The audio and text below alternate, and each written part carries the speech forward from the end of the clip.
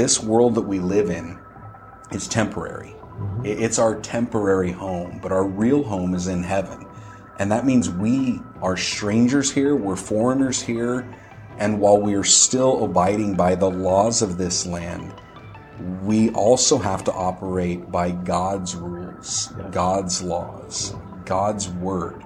And so when God tells us, this is how you love, let's focus on how God says to love rather than taking a earthly civil format and trying to apply it to a spiritual marital relationship. Yes. Welcome to the Developing Great Relationships podcast, where we are having conversations to help you understand God's design for great relationships and how to develop the habits needed to achieve it. Now here is your host, Joshua Verwers. Hey everybody, welcome back to the Developing Great Relationships podcast. My name is Joshua Verwers, and I'm so happy that you're able to join us here today. On today's episode, Dr. Mark Majors and I are jumping into some powerful scripture that tells us how we are to have a great relationship. That all starts right now. The justice principle versus service principle. Yeah, we're talking about those two. It's really the difference between worldly intimacy and biblical intimacy. It starts to tap into that, doesn't it? Yeah, the justice principle talks about right and wrong, and I have to have my due. Yeah, right. It is right, man. You're not treating me the way I want. I demand justice. I'll keep knocking on the door till I get it. I demand justice. Well, it's truth, justice is the American way, right? Yeah, I don't think that's what they meant. Not so much, no. Yeah, the justice principle, in marriage is, I will love you to the extent you love me. Equity. Mm-hmm. That's part of the justice principle. There's got to be some kind of balancing of our love. It's only fair. It's only right. Just. The thing I use in the seminars is little kids with popsicles. You have a 6 and 7-year-old boy, and it's hot, sweaty out, and they come up, and you're going to bless them with a cold popsicle. Absolutely. And you pull one out, and you pull the paper down, but you leave the paper on because you're deluded in thinking that the paper will keep them from getting all sticky. Right. Yeah, and you pull the paper down on the other one and give it to the other child. The paper's not pulled down the same. Right. And so visually, one popsicle is bigger than the other. Yeah. And one child looks at their popsicle that appears shorter than the other and says, that's not fair. Oh, yeah. That's the justice principle. Yeah. The keeping a record of wrongs, the measurement of the amount of love, and the tit for tat. Eye for an eye. We can go old school biblical system. Eye for an eye. Good for the goose is good for the gander, Yeah, exactly. Yeah. Our culture has had so many ways of pronouncing that as a necessity for healthy life, and it is not at all. No. The justice principle is worldly and upside down. It wants a balancing act of love and a balancing act of wrongs, and somehow there must be some equity between us because of our behaviors, thoughts, and actions. Right. Yeah. This goes into the concept of marriage is a 50-50 partnership. Because, marriage is whole. It's 100. So that has to be balanced. It has to be. Justice says, I'm only going to give you as much love as you give me, because if I give you more love, well, it's not balanced. Well, delusion is such an interesting concept. This is true, because where is, I like to consider myself a little bit of a Bible scholar, as in a studier of the Bible. I'm not sure I found that book, chapter, verse that says marriage is 50-50. Yeah. It's not there. No. It's 100-100. Yeah. It gets into the service principle that each person in the marriage is laying their life down, setting themselves aside to serve the other. If I'm attempting to serve my spouse with all my heart, to love, according to 1 Corinthians 13, she should be happy. Yeah. She should get all of her needs met because I'm focused on that. It's not a demand I have to do. It's what I want in Christ Jesus to do. And I know that my spouse does that for me. Right. And so both of us, I would like to think, are really quite happy. Yeah. Joyful. We're filled with exuberance and peace and love for others. Our tank is always full, so we can reach out to others. Right. We can love them and care about them and care for them. Mm-hmm. Yeah. I think about this from the 50-50, the 100-100. From a mathematical perspective, 50-50 makes sense. Because you really can't have more than 100. It's, I gave 110%. You really couldn't. Yeah, well, if each are half-hearted. Right. But from the biblical perspective of this, even using mathematical equation, you've got one man, one woman for one marriage. And for a marriage to be operating at 100%, it requires 100% husband and 100% wife to make that 100%. Because otherwise, we've got half-heartedness. We've got I'm going to give 50 of this. Well, you're only doing at best half of what you're called to do. Well, it goes right back into the equity principle, the principle of justice.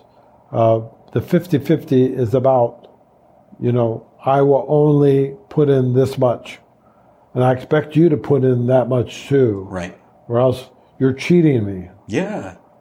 I'm doing more than you. That's not fair. Right. I got the short popsicle. Yeah, exactly. Yeah. Yeah, It's childish. We feel cheated because now we have become the center of everything. It comes back to being the selfishness. My self-worth is established by really guaranteeing that I get what I deserve. Mm-hmm. So if I love this much, I must get this much love. If I don't, then I am being cheated and I'm somehow being devalued. Right. Yeah. A God gets what they want. A God gets what they want. So justice and equity are really, really important concepts when it comes to civil law. Yes. But what does that have to do with a marriage? That has to do with divorce. Well, yes, because I guess divorce is 50-50. It says, I reject you, but I want half of what you got. Right.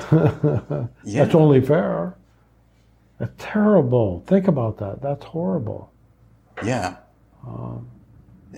The whole thing about the justice principle, and it's often referred to as the equity principle as well. It's making sure that things are equal, making sure that things are balanced, that it is just based on these type of scales.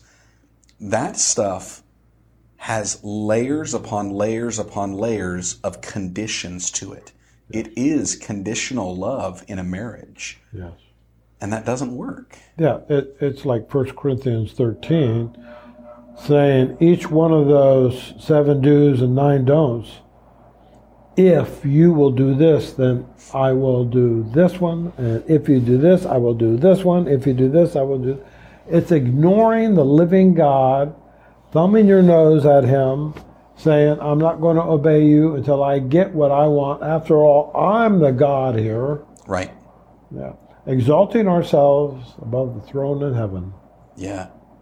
Well, and then the other part of it is the aspect of us somehow thinking that we can actually rightly judge in that moment. When we become applying conditional love, which is being disobedient towards God, we seem to think that we can be a just judge. Because oh, well, I know what patience looks like. And your patience, you may have been practicing patience more times, but you weren't as effective as I was. And my patience is the measurement for patience. Are you saying you're a better God than me? That's what it comes down to. It comes down to this. And that justice principle, the equity principle, the conditional format to that runs contrary to the model that Jesus gave us. Jesus got up, took off his outer garments, wrapped a towel around his waist, and began washing the feet of his disciples. Back in those days, washing the feet was the lowest of the lowest servant job. Feet, which walked around in dirt, dust, camel dung, and everything else, needed to be washed. And so we're told to set ourselves aside completely. Right. And not think of ourselves, but think of the other person as more important than ourselves. That service principle is not a principle that has qualifications. It is not conditional love. It is unconditional. I will serve you. Yeah. I will love you. I will care for you. Well, and that's Jesus' own words. He says that the Son of Man didn't come to be served, but to serve. That's what he came for. He came to serve us. He came to show us a better way. He came to set things right. And the crazy part is we think what is right is based on equity and the justice principle. It's that balancing. But yet Jesus' model was the opposite, and that was the right thing. We don't have, in and of ourselves, the ability to measure what is right and what is wrong. The true measurement of that is God's word, and what does he say is right and wrong. Yeah. What happens is our flesh, our lust of the eyes, our pride of life gets in the way. And so it enters into that justice and equity principle, and we demand to feel certain things. Mm-hmm. Well, the service principle doesn't have great accolades and stuff, but it has the reward of doing what you're told to do, the satisfaction of being obedient. And that is minimized in our culture. Right. I don't think I've ever had somebody come up to me and says, "Hey, Dr. Mark, I was obedient today." Right. You know, why don't we celebrate that? You know, I had a tough day and I chose to just obey Christ. Good for you, brother. Yeah. Good for you. That's hard to do. Man, right. That's hard to do. Yeah, and I guess it's an interesting thing. I've had those moments with my kids where they will notice a situation that they were in. And they could have made this decision, but they understand God said I should do this. And they do that. I remember an instance with my daughter, my oldest, where she was spending the night at a great-grandma's house, and great-grandma had asked her, said, "Would you like to go to Burger King where we can have lunch and you can play in the play gym, or do you want to go to the nursing home and we can go visit some people there?" What kid decides to go to the nursing home? Well, my oldest did. She knew that in that moment, it wasn't supposed to be about her. She had enough already, but she knew that there were people from our church that were in the nursing home, and they could use, a friendly face, a smile, somebody to visit them, to care for them, to love on them. And she set herself aside to do that. That was one of those moments that we celebrate that. Obviously, I'm still talking about that. It was a huge example for me, but to what you said, we don't celebrate those things. It's like we catch everybody doing bad, but we don't catch them doing good. We don't catch them obeying, and we really should. Mm-hmm. That sacrificial love that Jesus did doesn't, like we talked about in the 1 Corinthians, the record keeping. Justice has to keep records. Equity has to keep records. Service doesn't. Service is about meeting a need. There's a need. I need to do that. I need to go serve that. that person's obviously more important than me. I will take care of them. Yeah. They don't need to take care of me. Yeah. It's the whole laying of the life down that Jesus gave us the example, that in several of these episodes we've talked about that. We've talked about how, we don't want to keep that records because love doesn't do it. We've talked about this with the intimacy exercise. It's just a simple ouch and oops. Don't try to put qualifiers or conditions to this. Don't beat them up. You need to put the other first, especially in a marriage. You've got to do that. Yeah. It's that model.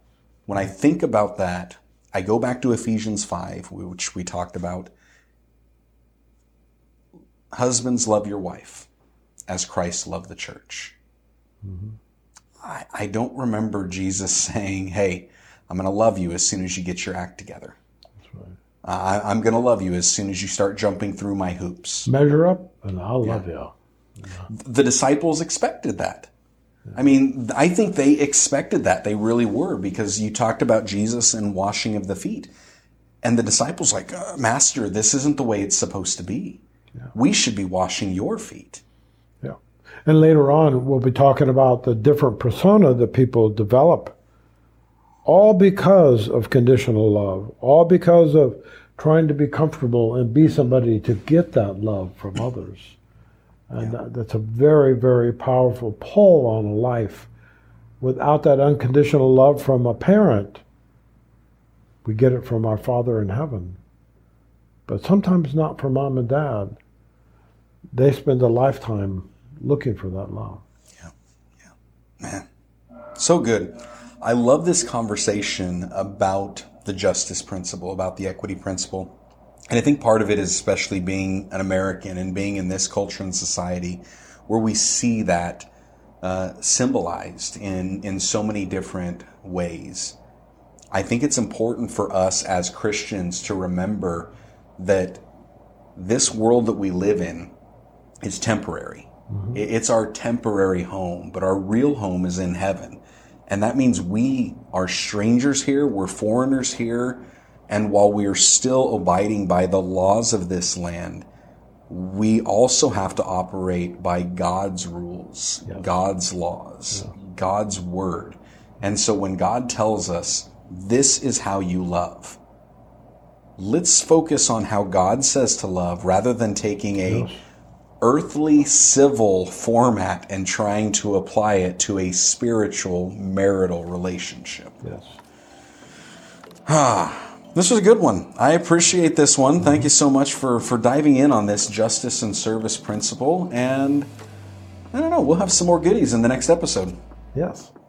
Now, this is a great conversation that we're having about our communication styles, and it's actually a part of one of the seminars that we offer here at Developing Great Relationships that we call Developing Great Communication.